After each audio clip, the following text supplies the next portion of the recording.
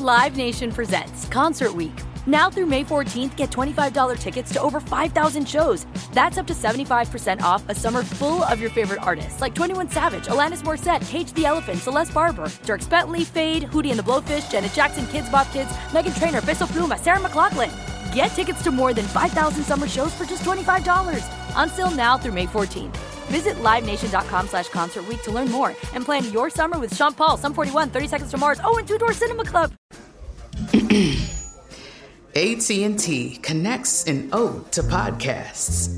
Connect the alarm. Change the podcast you stream. Connect the snooze. 10 more minutes to dream. Connect the shower. Lather up with the news. Sports talk, comedians, or movie reviews. Connect with that 3-hour philosophy show. Change the drive into work in traffic so slow. Connect the dishes to voices that glow. Thank you to the geniuses of spoken audio. Connect the stories. Change your perspective. Connecting changes everything. AT&T. When you buy Kroger brand products, you feel like you're winning.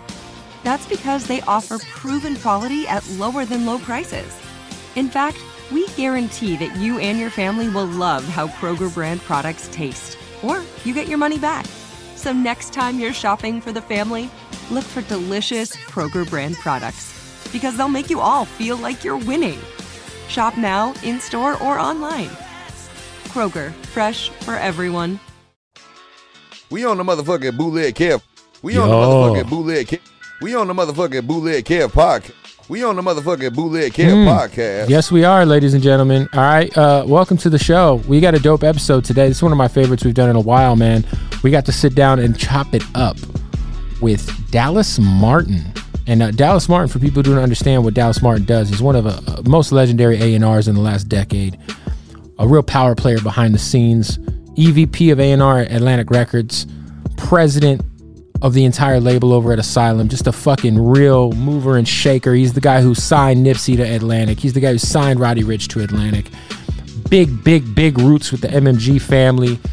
Just this guy, let me tell you, if you just want good stories about historical hip hop moments, listen. If you want inspiration, if you're in the music industry and you want some inspiration on how to get your shit moving and shaking, man, you got to stay tuned into this podcast. It's about to get real dope. So Dallas Martin checking in shortly on the Bootleg Kev podcast. Make sure you go support our sponsors, though.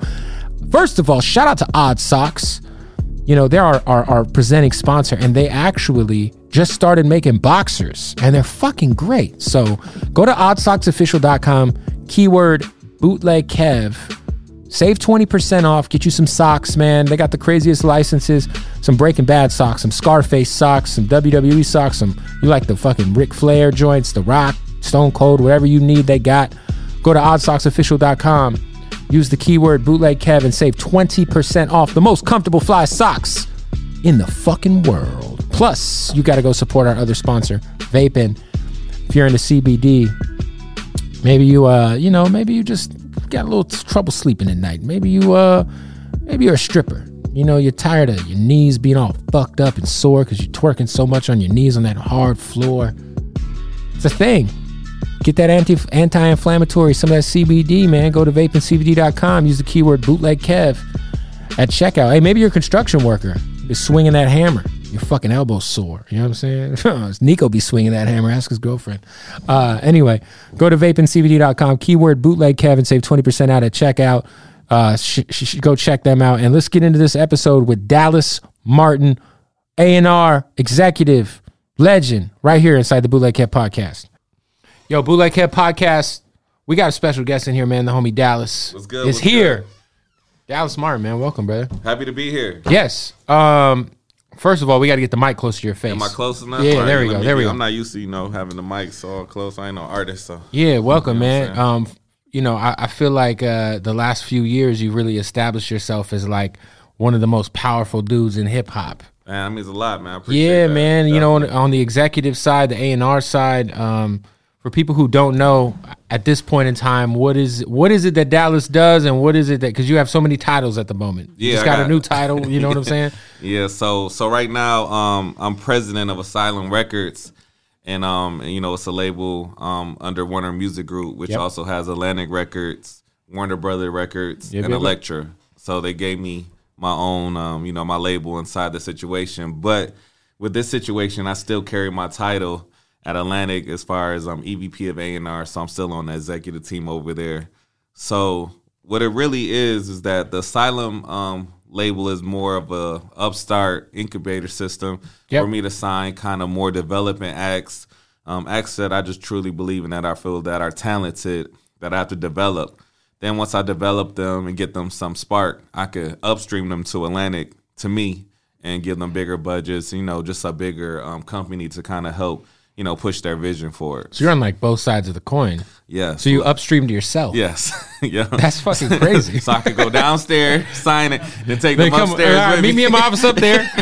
Exactly. So it's very unique, man. But, you know, just giving me an opportunity to work with more people that, you know, I wasn't able to work with just being at Atlantic. Because, you know, Atlantic's such a big label with so many big artists. Yeah. You know, it's hard for you to be a new artist with nothing going on and get attention at that label. So, you know, this just creates a bridge for opportunity for young artists. For people who don't know, where are you from? I'm originally from Flint, Michigan. Okay. And I went to college in Atlanta, Georgia, and that's where I started my music journey. Yeah, give us like kind of a background on how you got into the music industry. So my whole goal to go to Atlanta was to get into school at Clark Atlanta because I wanted to get into music. That was like my dream from high school. And I knew that Atlanta was, you know, a city that was up and coming with a lot of entrepreneurs in the music business. So I went down there, got into school, and, you know, just worked every year trying to figure out a way to get an internship. You know, during that time, it wasn't no social media and easy avenues to break into, you know, get an internship. Like nowadays, It's more easy, you know, the internet and just, you know, things that come about. But when I was coming up, we had to go to like the open mics, the workshops, the A&R workshops, and, you know, get played by mad people who really didn't really want to be there, giving you fake information and shit like that. So I realized after my sophomore year, I needed to get on my grind and figure out ways to bring people to me. So that's when I started throwing parties in college. Okay. And it kind of led me through an avenue where I was meeting executives, and then in my senior year, I finally got an internship with Shakir Stewart at Def Jam. Wow. Okay, so what year was this?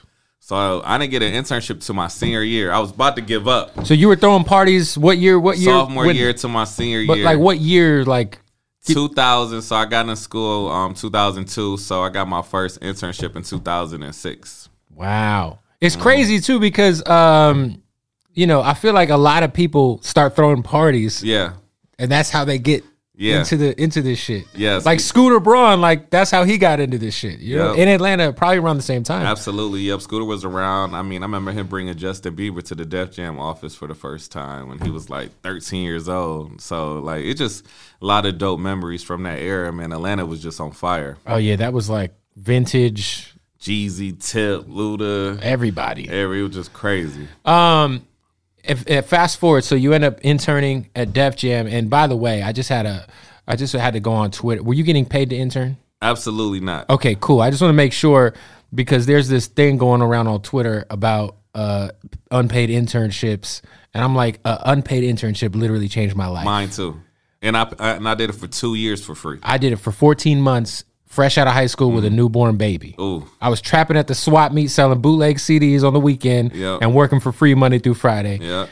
I feel like the entire generation that we're a part of, like that we see coming up now, they don't even know what this it's this entitlement thing with these young kids, it's man. Sad, man. It's instant gratification. Nobody wants to work for nothing anymore. Everybody wants to be rich as the person that put them on immediately. It's crazy. Another thing too is like I've saw people on Twitter like, man, I interned here for a year and nothing happened after. It's like, well, because obviously you ain't had it, bro. Like if you were that dope and you were putting in the work you need, like it's just gonna work. Like I literally got to the office before my boss did and left after him every day. Me too, man. Like I wanted to make sure he knew that I wanted this shit. Yep. Yeah. Yeah, that's how I was with radio. Like even when I started to get paid, I would be at the radio station doing the morning show for free from like 4 a.m. until about 11 a.m. Yeah. Then I'd go do a street hit, which is when I finally started to get paid. So I'd be doing that shit all day. Check this out. Then I would do my overnight show. So I would literally go home and sleep for like 4 hours. I'd be at the radio station, grinding 18 hours out the day, just grinding. I just feel like that's important for people to understand. Like, this shit ain't like we really work to get where we at, bro. And I think, when you put that level of hard work ethic into, the structure of your daily life, like it shows why, people like us are where we're at today. You know what I'm saying? Because we know what it takes to get there. That's some real it's shit. Important. Yeah. So you started to intern. What was your first paid gig in the music industry? So from my internship, Shakir Stewart gave me a consultancy with Def Jam. So from that consultancy, I got to work on projects that he was working on. So my goal was to work on everything he didn't really have time to work on. So I used to just be in the studio every day, and he had a R&B group that he was working with, and I ended up getting their first single. So from that situation, which R&B group was it? They were called Brother back in the day. I think I remember. They had one song with Fabulous. They were brothers. They had a show on BET. It was okay. It was quick. Hey, if they would have been out now, they probably have been popping on YouTube with their family and shit. But absolutely, okay. Yeah. They were like this first when reality TV really kind of got started too, in the music shit. So I got an opportunity, and L.A. Reid got to see my value, and from there, I got hired full time in 2009 at Def Jam. Wow. Yeah, January 2009, he brought me on full time. So that was like 2009. This is like when Rihanna really started to like. She was running the label for sure. Yeah, that was like when Rihanna first was like a superstar. On fire. Yeah, she was Tricky and Dream. Yep. Rick Ross. Yep. It was good times over there. And what year was Jay running Def Jam? Jay left. That was in prior. 2008. Okay. Yep. Yeah, because Shakir took his spot, but was promoted into that position after he left, and Shakir passed away, committed suicide. And that's what happened. That's how I got with L.A. Reid, because L.A. Reid kind of brought me on because he knew what was going on with me. So, because I was in Atlanta and everybody was in New York. And what was your title in 2009 when you got hired? Just a director of A&R, just the lowest level of A&R you could get.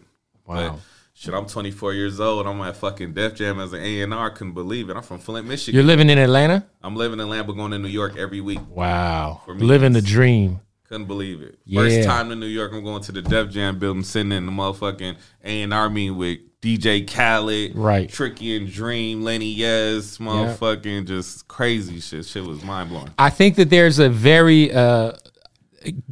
define what an A&R does, because I think that people who are just watching this, who might not be involved in the music industry, they hear that term so much they don't really understand what it is.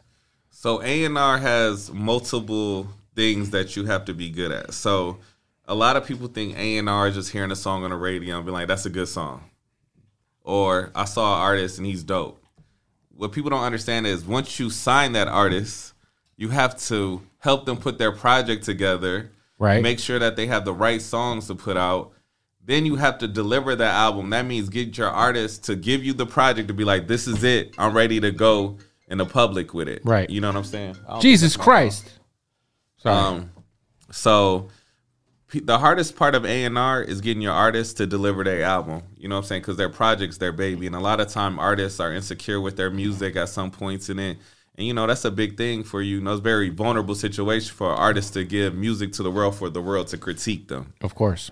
So, just different levels of A&R. And, the record-making process is a big part as far as knowing the right writers, producers, and people just to put in the studio with them. So you'll come to the table and say, hey, I think this person would mesh well with this person. So let's put you in with this producer let's see what comes out of it. Absolutely. And, you have to be there in the studio with them to make sure that, because they're not going to come and be like best friends. Right. You're kind of you're kind of the middleman. Yeah. So you have to make sure that everybody's comfortable with the creative process, but you have to know the creative process from both sides, the artists and the writers and the producers, to make sure that everybody could come together, and make magic together, which is the hit record. What year did you officially come to Atlantic? So I got fired after my first year at Def Jam. Okay. Because I couldn't deliver an album from an artist that was on there. Which artist was it? It was Joel Santana, my brother. I love him. Shout out Joel's. Okay. You know what I'm saying? He just was in a position where he didn't like what was going on at the label. I don't think it really had nothing to do with me. But he wasn't confident in them. You know what I'm saying? And we still remain good friends and have a good relationship. But L.A. Reid, he let me go. But, you know, it was during the time that the music business, everybody felt like was crashing. The budgets were getting smaller. The opportunities were getting smaller, you know what I'm saying? Because it wasn't a lot of money coming in. This is when Napster and, you know, all the piracy was really at a high level. By the way, did Joel's ever turn in that album? No. I was about to say, because if that was like 2010, I'm like, nah. I'm like, did that? Yeah. He never did, but, you know. I don't recall that. Yeah, but so it didn't work out for me with that situation. You know what I'm saying? And, you know, I learned a lot from that situation, and it was no hard feelings, you know. So I didn't, you know, I took a month to kind of just regroup in Atlanta. Then I just got back on my grind and got a phone call one day from Joey IE, and he set up a meeting with me. He told me he was relaunching the Urban Division at Warner Brother Records, which eventually turned into Atlantic. Yeah. And he gave me a interview and an opportunity from there. So that was the era when MMG went to Warner Brothers? So yeah, so I had a relationship with Rick Ross because Shakira signed Rick Ross and Jeezy. So the first 2 albums Rick Ross did, he recorded in the office where I interned at. Yeah, okay. So I built a strong relationship with him and Gucci Poochie. So, you know, they just saw my come up, and, you know, I was Shake little guy. So, you know, they always kept their eye on me. So when I got to Warner Brothers the first day on the job, I just called Ross, like, you got to bring Maybach over here. It's wide open. You know. So you were very instrumental in bringing that. Oh, absolutely. Because me and Ross was super tight. You know, I pretty much, like, you know, Joey helped me put it together because Joey was the boss. So, you know, it was like, you know, my relationship. But, you know, obviously, you know, you got Joey, Todd Moskowitz, and Leo Cohen, who are the chairmen and people who are running the company. And I'm the, you know, the lowest level A&R. So, you know, through my relationship, I brought the meeting to them. We had the meeting together, you know, and Rick Ross expressed to them, you know, how important me being involved with it would be if he did the deal there. And we got the deal done 2 weeks later. I remember how big of a deal that was, because I remember, you know, my boy Lee was over at Warner Brothers, and love Lee. Love that guy. Yeah, good guy. There was like no hip hop though. It was nothing. It was like, it was like dry as fuck. It was Jill Scott, I think. And then MMG coming over at the time. Ross is the hottest thing moving. Yes. Meek is the hottest thing in the streets. Yeah. And people in Wale. And then even Pill was moving. Dope. Absolutely. And Absolutely. I just remember that moment was so big, bro. Like, yeah. That's history. Yo, I didn't even know that you helped bring that situation over. Yeah, that's what like got me to start it as far as just getting some credibility, because from there, you know, me and Wale did Lotus Flower Bomb. Yeah. And put out Wale's project that did super well, went #1. Then from there, I did Meek, Dream Chasers 2, and Dreams and Nightmares, and I pretty much did every MMG project that came out on the Warner Brothers system until we even transferred over to Atlantic. Yo, so when you first heard well, first of all, were you around when the Dreams and Nightmares intro was recorded? Yes, we was at the Satai Hotel. I gotta hear this story, because this is a song that will forever get played at every single club you go to. Yeah, one of the greatest rap songs ever created. Yeah. So it was crazy because we was all on the high from the Dream Chasers 2 mixtape. Classic. It was incredible. You know what I'm saying? It was like we made that project in LA at the Boom Boom Room. And like that was probably like the funnest project I ever worked on in my life, because that was like we all just coming up and we new to LA. We're living in LA now, you know, and it's just like the studio we had. It was just like great energy, you know what I'm saying? And this before like Instagram took off. So of course. A lot of the women that were Instagram big models this day were like, you know, just around hanging out with us. It was just great energy. Made that project. Then Meek goes on tour, and they like, well, we need an album. We still got 3 or 4 songs coming out from this mixtape. So Meek gets off tour, and we at Ross House, and he plays us like the beginning with the strings and all the piano. We like, what the fuck is this? You know, this shit is crazy. So then he was like, yo, but this is what I'm going to do right here in this party. Stopped it. I'm going to have Beat Bully do this part, boom, boom, boom. So then like 2 or 3 days later, we at the Satai Hotel, and he got the beat finished. And he just went in the booth, right? And he like kind of surprised us. And that shit, hold on, wait a minute. Oh, man. He was like, shit was crazy. And like we knew right then and there that shit was a smash, but we ain't think that shit was gonna be like one of the biggest songs. Yeah, it's crazy because when you hear that record, you're like, this is a great intro. But to ever think that that's like a record that would work in the club, you would never think that. Yeah, because we would have went with that for the first single. And also, you would never even think to go for that as a single. Yeah, like we go put the intro out as the first single, no hook, no nothing. So it was interesting, but you know, man, listen, man, everything happens for a reason. So what was the first single from that? I'm Young and Getting It. Yeah, that's right. I'm young and I'm getting it. Yeah. Yeah. Who was it? Who was on Kurt the hook? Cobain. Wow. When he Shout out to Kurt Cobain. Yep, because I was A&R his project at Warner Brothers. Wow. Yeah. That's crazy. And he had like 2 joints that went #1. So I'm like, yo, this Drinking My Cup. Yeah, Kurt was a very talented kid, man. So it was good time. Shout out Kurt Cobain, man. You know what I'm so saying? You kind of helped spearhead that MMG movement on the A&R side, and I do remember when everything kind of moved over to Atlantic. Yep. Is that when you kind of went over to Atlantic? Yeah, so what that happened was, you know, Joey left for Def Jam a year later. Then the year after that, we was there for 2 years. Todd Moskowitz started his own company with Leo at 300. Yep. So with Warner Brothers, Atlantic, and everybody being under the same umbrella, which is Warner Music Group, they just merged all the urban staff and urban artists to Atlantic.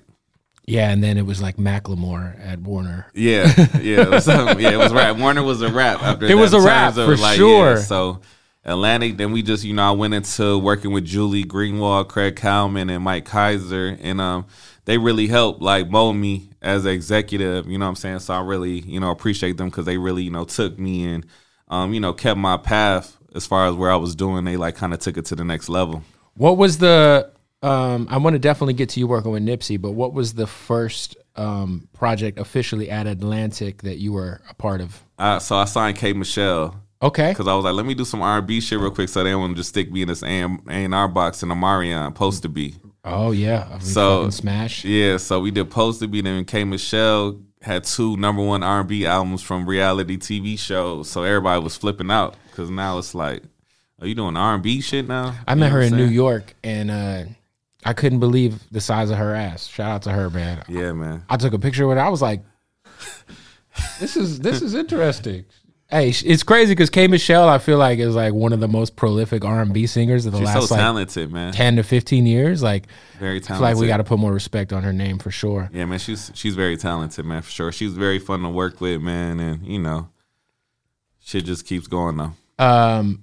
Talk about Nipsey coming over to Atlantic, because I know he was on Atlantic for a while, but it wasn't like announced. So what happened was, I started the process of trying to sign Nipsey when I was at Warner Brothers. Okay. He didn't want to sign, of course. Was that when there was conversations about Ross trying to bring in MMG? Absolutely. Okay. So you were a part of those conversations? I was part of all that. I was bringing him to Miami. We were doing sessions and...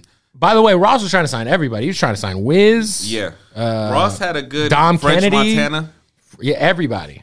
Yeah. We really wanted... Nipsey and Dom was like, we wanted to settle the West Coast with them.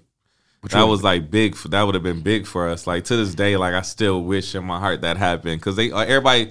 What I want everybody to understand, like you guys, everybody can still have their own companies and do their thing, like what Meek did with Dream Chasers and like. Well, I always tell everyone Ross is like one of the only examples of an artist who became an executive that did it the right way. Absolutely. Because I feel like he genuinely wanted every artist on his label to be bigger than him. Yeah, and I think that's the problem most of the time when you have artists sign another artist. In their heart of hearts, it's some ego shit involved. They really don't want their artist to be bigger than them. Yeah. But Ross, I feel like, was like, his heart was in the right place. Yeah. And it kind of showed, like, with the success of the label. Before we get to Nipsey, like, kind of give me that backstory about how close the Nipsey and Dom shit was, because I always heard Nipsey and Dom were very close to going to MMG. I mean, the talks got, very intense, deal structures were talked about, things like that. But, you know, one thing I could say about Nipsey and Dom, they were very keeping their brand, and what they were, you know, what they were developing on their own was very important to them, and they didn't want that to be overshadowed.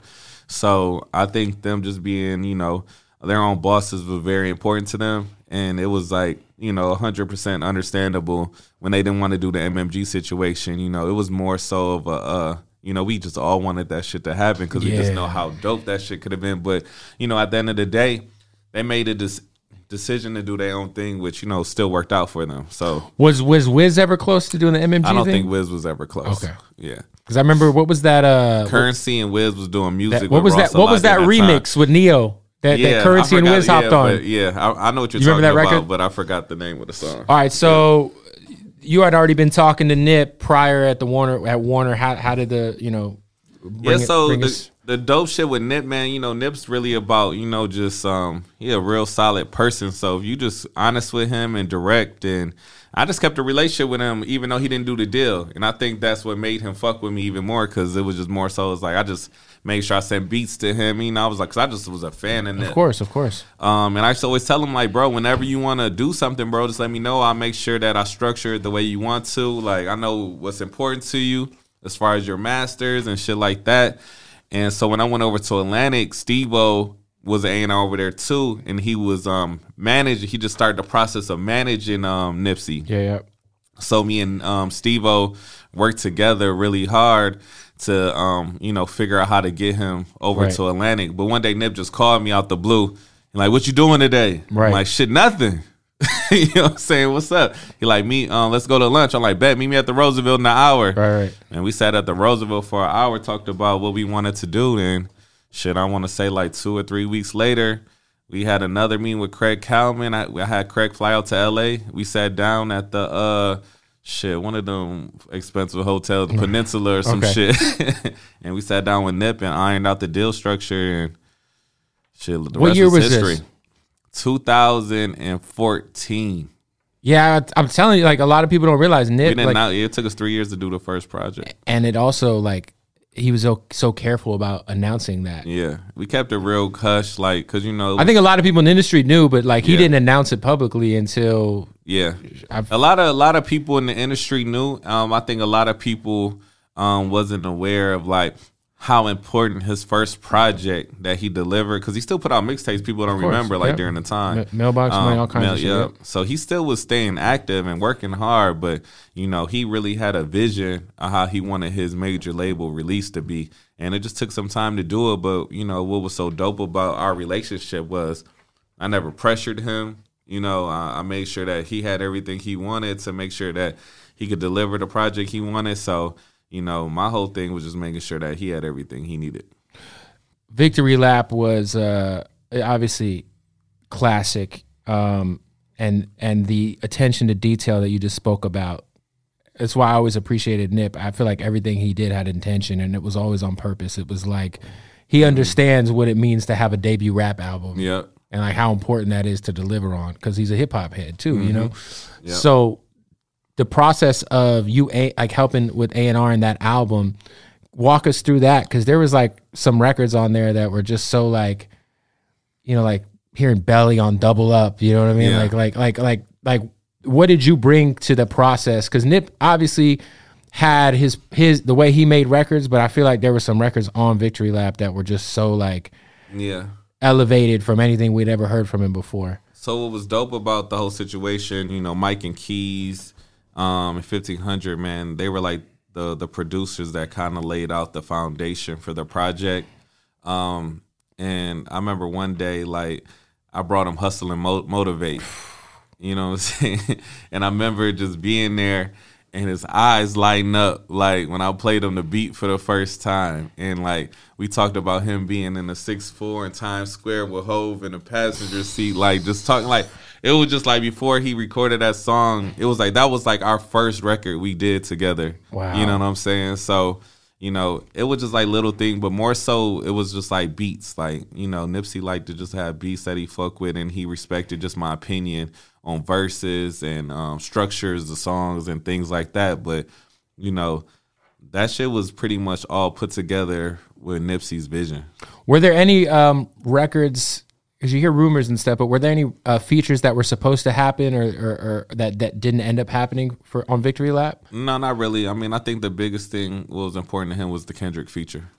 Right. Yeah, and that was cool. I mean, Jay-Z, of course, everybody wants that, but, you know, with Jay-Z, everything happens for a reason. Of course, he got the song with Jay-Z now. That's amazing. Of course.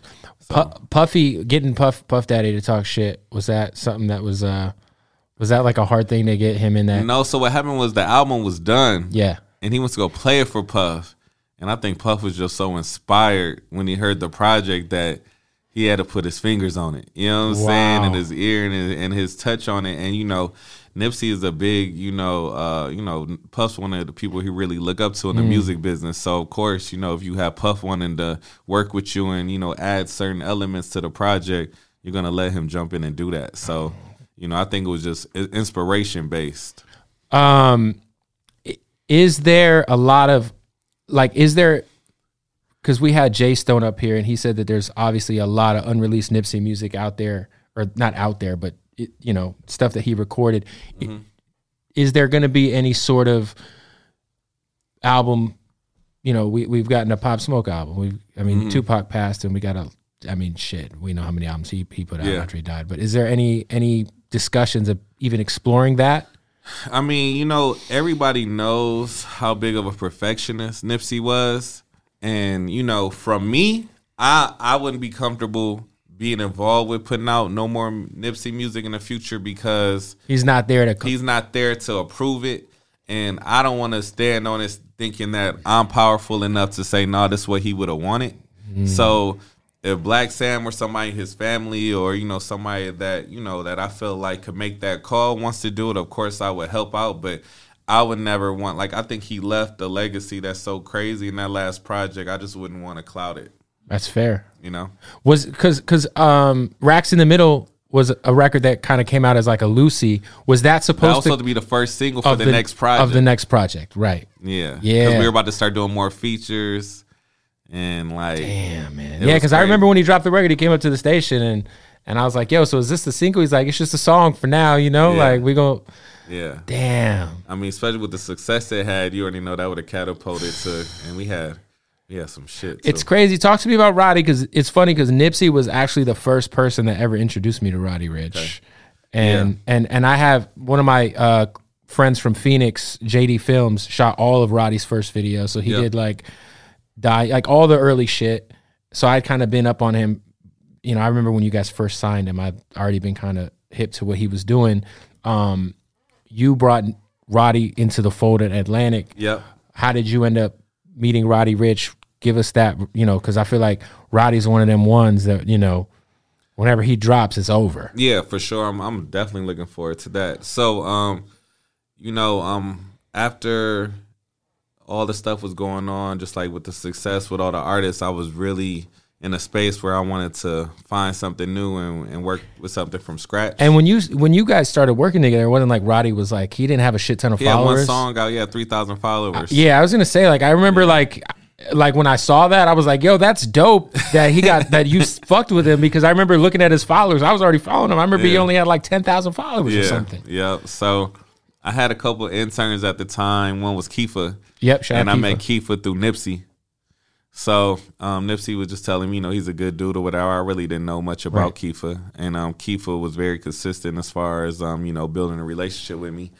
So I got him an internship to work with me. And, with all my interns, the main goal is to kind of I set up accounts for them to go through beats. So I have people submit beats and every week I'd be like, yo, bring 2 or 3 artists to me that you fucking with, that you seen online or whatever. And we could go over and go through music. And Roddy was one of the artists that Kifa saw on YouTube. So when he played it for me, I was like, yo, find the kid and let's figure out, get him in the studio and see what he could do. He reached out, got Roddy in the studio, played me a couple records, and I was like, yo, this kid's amazing. So I went to the studio to see Roddy in action, and he did 3 or 4 songs in one night. I couldn't believe it. Wow. Because a lot of artists, they can't make music that consistently, and they always got excuses. Oh, something's wrong. Oh, I've been in the studio with artists where it's like you'll be in the studio for 8 hours and you came away with 1 record. Yeah. So right then I knew I was just like, yo, man, I got to get this kid signed because he's special. And Craig Hallman happened to be in L.A. during this time. And I just took him to meet with Craig. And Craig was like, if you want to do it, just do it. And we got the deal done. And do you feel like that is the because, you know, we look back at Nip, and Nip had been a name. He was obviously huge in the hip hop world prior to Victory Lap. You know, he was already a staple. But Roddy Ricch was someone who no one knew who Roddy Ricch was. Yeah. You know what I'm saying? And I think that's when I think of like labels and like where things are now, it feels like the days of that kind of shit happening are gone. Yeah. Like you got to already have all this shit going on. Yeah, at least do shit off analytics. I'm still a gut sign. I was going to say even Simba, you know, we can get to Simba in a little bit, but like, that's why I appreciate that about you and your track record is like someone like Roddy Ricch. Yeah. Like you guys really built, like Roddy built from the ground up. You know what I'm saying? Like you guys built with him and dropped mixtapes with him, and there was everything was I mean to you know, for lack of better words, it was like a marathon, not a sprint. You know what I'm saying? Yep. For sure. Do you think that kind of like Roddy Ricch kind of and his success kind of changed your career and like people's like yo, like Dallas really knows? I mean, obviously it's easy. Absolutely, because every time I had success with, you know, the MMG situation, they always gave Ross credit. Well, yes, MMG, Ross is hot. Yeah. They're like, but people don't understand. I'm in the studio with the artist, and Ross is still an artist at the time. So like I'm day to day with everyone.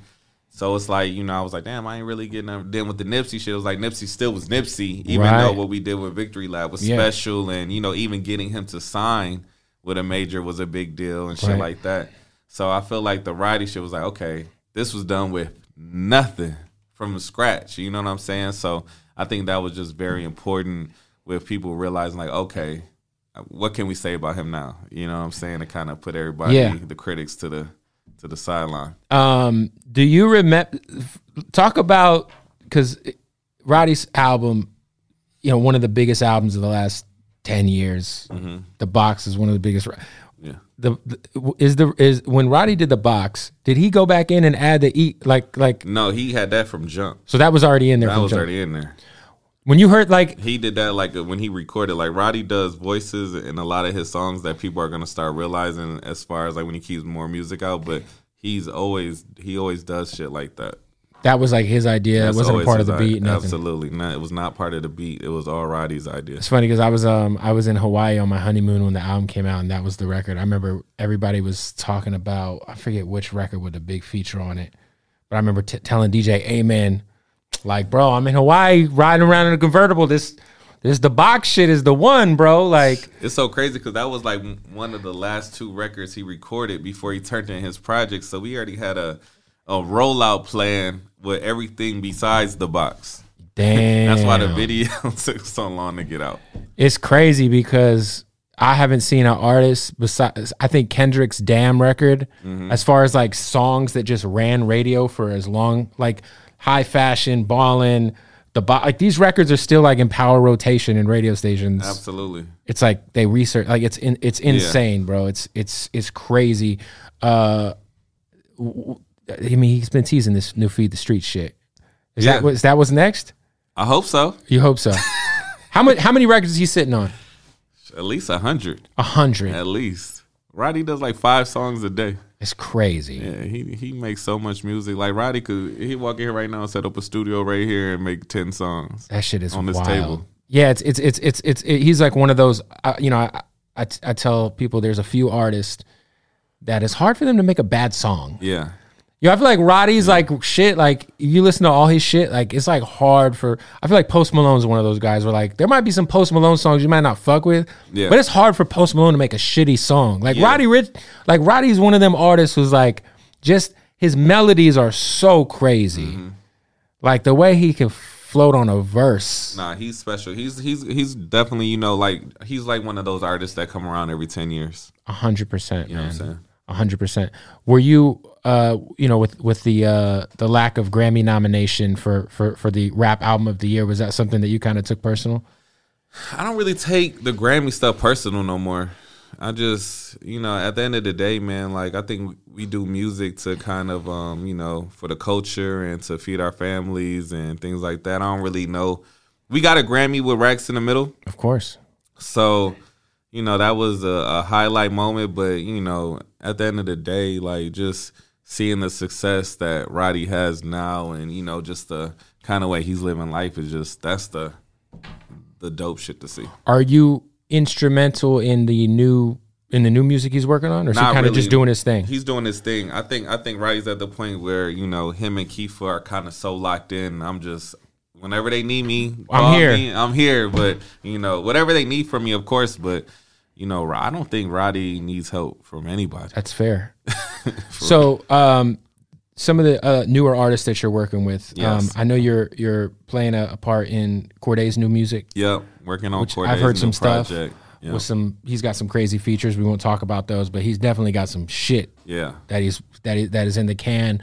And then Simba. Yes. So Simba is somebody who you're really kind of helping. Yes. Like it reminds me of the Roddy situation. Yes. And Simba, somebody who we had. What year did we have Simba on the show? 2017.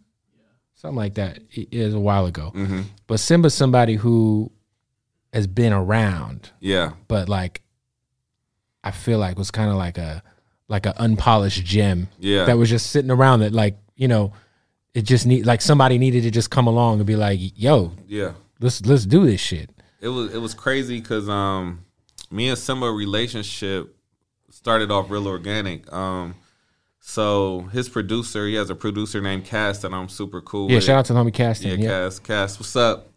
He was hitting me, and he's like, excuse me. He's like, I got this artist, man. I think he's the next Jay-Z. It's a lot to say, right? So I'm like, man, so when you get these calls as an A&R, you be like, yeah, sure. all right, man. Yeah. You got the next hoe. Right. All right, brother. And they be your friends, too, so you just be like, all right, man. You know what I'm saying? So he's telling me, like, man, so I'm like, man, it's no way you have the next hoe, bro. So anyways, I do this little thing at my office. It was called Pass the Aux, where I had, like, mad music producers and writers come. And I have food and drinks for everybody, and we just was in the conference room playing music. And Simba stepped to the aux cord and started playing me his music, and I was just looking like, oh, this kid is different. You know what I'm saying? I just knew he had a different energy.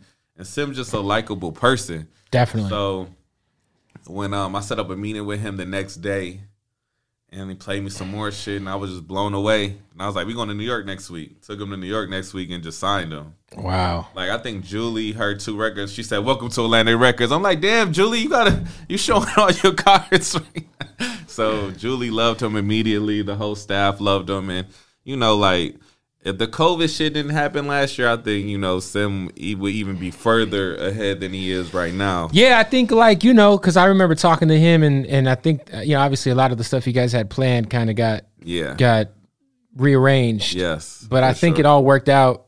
Yeah. I mean, really, that LA Leakers freestyle is, I think, what really kind of showed everybody, like, Absolutely. Damn. Absolutely. Like, this motherfucker is here. Like, who is this guy? We got so much love from that, man. And just like, the feedback was great. And, the project, we really excited for our first project. So now I think the goal is just stay consistent with the music and just getting music out there. And some of those records that he played, those are still coming out. Yeah, they're still coming out. They were just going through sample clearances that are clear now. So we got a lot of shit. Why didn't there was a record that was supposed to be on his album called Westside Griselda. Yeah. Why didn't that? It was the sample thing. It was sample. It was him and Jason Cash. Jason Cash. Yeah. Talk about Jason Cash. Yeah, another artist who you're working with. Yeah, so Jason Cash, somebody else that I'm working with right now that is signed from the West Coast.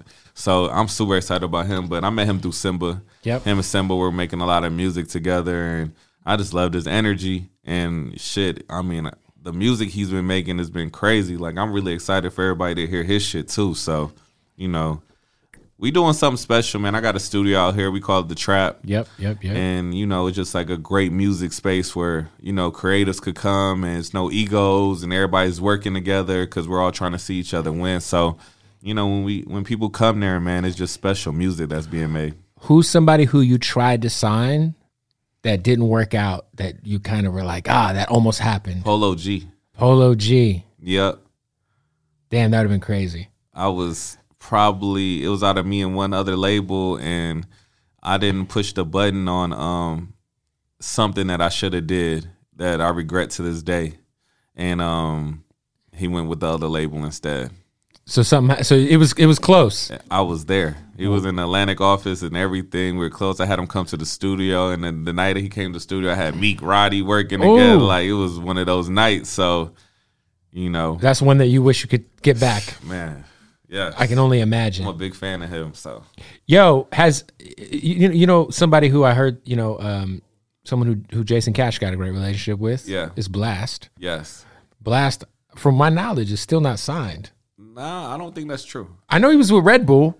Yeah, but maybe since the last time I talked to him, some shit has changed. Yeah, but I feel like Blast is one of them ones. He's incredible. Him and Cash got to smash together. They got to smash. Yes, they do. A lot of people don't realize they like came up together. Yeah. Jason was telling me stories about like he was just bringing Blast everywhere with him back in the day. Yeah, they got a dope relationship, man. So it's glad to see like them go their own ways and come back together. You know what I'm saying? So it's dope to see. For people watching this who are artists, or for, you know, I always tell artists that there's really no excuse for you to not be on your shit in 2020, 2021 because you know, the internet from when you first got in, we were talking earlier, you know, the days of like you needing to meet someone and pass them your tape or all that shit's gone. Yeah. Like, you know, you're straight to consumer now, but like what are the things that you would tell up and coming artists that they need to have like together, you know what I'm saying, to be taken serious? I mean, you know, what bothers me, a lot of up and coming artists don't even take the time to figure out who the players are in the game. So, you know, like, I hate when people come up to me and they be like, "Oh, you work with me? What do you do?" Like, it'd be like, then they be like, "Oh, can you take?" I'm like, I'm not about to explain what I do. Then, right? Like, you know, like when I was coming up, I knew who everybody was at every label. So if I did run into them, I would know something about their story to be compelling enough for them to want to take my information. Nowadays, they just be like, "I DM'd you." You be like, "Bruh, what does that mean?" Ain't how I move. Right. You know what I'm saying? So. I mean, honestly, you know, I think what helped me best was being a student of the game and realizing what people did before me to get to where they're at. You know, reading books and things like that to kind of help put me on a path to understanding what it takes to be good at what I do. But, you know, I think just understanding that and just work ethic. You know, the entitlement is really at an all-time high, man. At an all-time high right now. It's very concerning for me. You know what I'm saying? Man. Because on the artist side and on the background, like on you know, like on your side, yeah, it's bad, man. Like, you know, everybody wants the big salary, big check, but don't want to check in. That's some real shit. You know, what do you look for in an artist when you know? Is it obviously metrics aside, because we've already established that that's not the end all be all for you. What do you look for? I like when. So right now we're in a wave of, you know, I want to say Baby Roddy's. Of course. You know what I'm saying? I like when there's like a wave of music going and I hear something that's going completely in the other direction. That's why Simba was dope for me at the time, because nobody was rapping no more. It was everybody. Mumble rap was big, and you know, all these little whatevers, you know what I'm saying? I feel like even the guys who get credit as like good rappers now aren't even really good rappers. Yeah. They're just good rappers compared to like what's going on out here. Yeah, like outside of like the Griseldas and like the Gibbs and all that shit, but like on the mainstream side, there's like people who really get credit for being like dope that aren't even that dope. I'm like, they're dope for like compared to who? You know what I'm saying? So you like that original, the originality? Yeah, I just like when there's a wave going. I like somebody that's going in a total different direction. That's fair. You know, that's fair. What's next for you, man? Right next is for me really turning Asylum into a powerhouse label. Breaking some acts this year. I got Sada Baby and Ken the Man as my first two acts on my Asylum roster that are a priority for me. So making sure that you know, their projects are amazing and you know, helping them whatever I could do. You just signed a kid from Indiana too. I just signed a kid named J Lau from Indianapolis. He's on some trap soul shit that's incredible.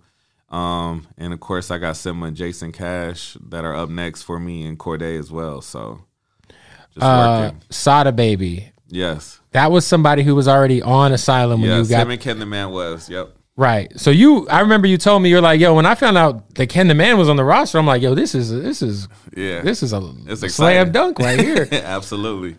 How is it working with Sada Baby? I've had some really interesting experiences with him. Yeah. We did an interview here that never came out because he was falling asleep throughout the whole interview. Okay, he probably because he was in the studio all fucking night. I don't know, or it could have been what was in his cup. Yeah, that one of the could two. But he's a very funny dude. And then he booked the studio one night, and they had 50 people. Oh my god, they booked both rooms. Shit was this was like June. Yeah. No, like COVID was not even a thing. Like my engineers are hitting me like, what do we do? I'm like, nothing. It's a rap studio. We're gonna get one of these every once in a while. Absolutely. But what's it like, Yeah, so my first time working with Sada was last week. He came to LA for a week and worked, and man, I really got to just understand his process. He's a very hard worker. I think he has a vision to, his madness. Of course. And I think he just wants to be respected as a dope artist in his music game. You know what I'm saying? He's putting out a lot of records, a lot of content. And, I just think that this year is going to be one of those years that I think he's going to break as one of the big artists in the game, for sure. And then Ken the Man she's from Houston. Yeah, Ken the Man's exciting because I never got By to the way, work with a female rapper. It's a female, and her name's Ken the Man. Yeah, it was confusing. Yeah, so I guess the whole persona, she could get on her man shit with the ladies. You know what I'm saying? Her manager Melissa hit me and was like, "Yo, can I bring Ken the Man up?" This was a year and a half or two ago, and I was like, "Yeah, what's his Instagram?" She's like, "Oh, it's a girl." I was like, "What the fuck?" But then she came and spazzed the fuck out, man. Yes, yeah, that freestyle is dope as fuck. She did with you. Yeah, so. she's incredible. So be on the lookout for her. And then are you currently are you always looking for talent? I'm always looking for talent, but now as I'm getting higher up as far as just I got a team, I got A&Rs now, so of course they're bringing stuff to my attention every day, but I got to really make sure I'm balancing what I have the right way, because I don't want to get so many artists that I'm losing focus on the artists I have. Is Asylum going to kind of act also as like a distribution platform for some artists, kind of in the way that there's Empire? Absolutely. Absolutely. So you're going to be doing some distro, and then if something really starts moving, that's when the upstream happens. Yep. Yeah, it's great for me because I could do so many unique deals. I could do joint ventures, 50-50 splits, 70-30 splits. Right.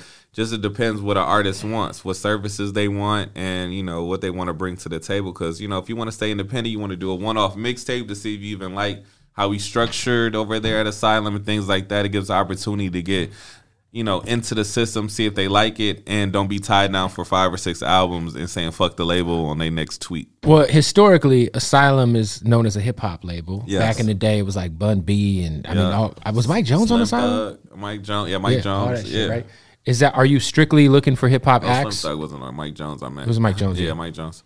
I'm definitely gonna keep it hip hop. You know what I'm saying? But I do want to do some progressive R&B shit. You know what I'm saying? I think J Louda's a great artist that we're going to introduce to the world that's going to really, show that trap soul. Because I think trap soul is going to become a real force in the music business right now. You know what I'm saying? Artists that someone just said that should be its own genre. I forget who tweeted that. Yeah, trap soul is. I think Quavo did. Quavo. Yeah. By the way, shout out to Bryson Tiller. He the first one. Yeah, for sure. He definitely opened up the door for it. You know what I'm saying? So a lot of these artists, man, they from the street, but they sing. Do you find it hard balancing, because you're a family man, I'm a family man. I feel like it's hard to kind of balance being a boss and moving around and kind of that work-life balance. Is that how do you kind of do that, man? Because it's tough. It's tough, man. I mean, shit, it's I have to really just make sure that I only go to the studio. I can't really hang out with my artists as much as I want to when they're going to clubs and things like that. I really just have to focus on the office and be with them in the studio. It's got to be something special. Yeah, it has to be something worth it. You know what I'm saying? I can't just go to the club with you because y'all taking some hoes out. You know what I'm saying? So, I'm assuming you won't be going to All-Star Weekend. Nah. Exactly. Right. Things like that. There's no point for me to be there. What am I going out there for? Yeah. That's fair. Yeah, that's you got to pick and choose those moments. Absolutely. I feel you. I'm on that same shit. Yeah. So, things that make sense for me to be at, if I have an artist doing something special in the city that they, they want me to be at, that means something to them, I'll be there. But, a lot of artists respect that I do have a family. You know what I'm saying? So they're going to make sure that, they're going to let me know things they want to be at. But, I think artists' main focus is me being in the studio with them opposed to the club. Boom. Well, look, Dallas, appreciate your time. Yep. Appreciate you, man. Thanks for having me, man. This All shit's good. been fun. Yeah. Thank you, man. I think your story's dope, and I think, I always tell everybody, like, yo, Dallas, like, your come up has been crazy to witness, bro. So salute. Appreciate it, man. Bootleg Head Podcast wrapping up. Boom. Thank you, man.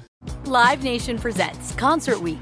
Now through May 14th, get $25 tickets to over 5,000 shows. That's up to 75% off a summer full of your favorite artists like 21 Savage, Alanis Morissette, Cage the Elephant, Celeste Barber, Dierks Bentley, Fade, Hootie and the Blowfish, Janet Jackson, Kids Bop Kids, Meghan Trainor, Peso Pluma, Sarah McLachlan. Get tickets to more than 5,000 summer shows for just $25. Until now through May 14th. Visit LiveNation.com/Concert Week to learn more and plan your summer with Sean Paul, Sum 41, 30 Seconds to Mars, and Two Door Cinema Club. Are the old world picturesque shores of Europe calling you? Set sail on an adventure with Avalon Waterways. Enjoy an elevated cruising experience. Avalon Waterways offers smaller ships, bigger experiences, with fewer people and more of, well, everything good about river cruising. Don't just dream about quaint towns and cobblestone villages. See them for yourself and make lasting memories. Discover limited time offers today at AvalonWaterways.com. Are you spending more time in your basement now that it's your rec room, office, kids' playroom, or home gym? Well, you need to ventilate those spaces to remove stagnant, musty air. For over 20 years, the Easy Breathe ventilation system exchanges dirty, damp air for cleaner, drier, healthier air. Take charge of your indoor air with your own Easy Breathe ventilation system. You can get it installed, or DIY kits are available. Just call 866-822-7328 or visit takechargeofyourair.com and receive 20% off today.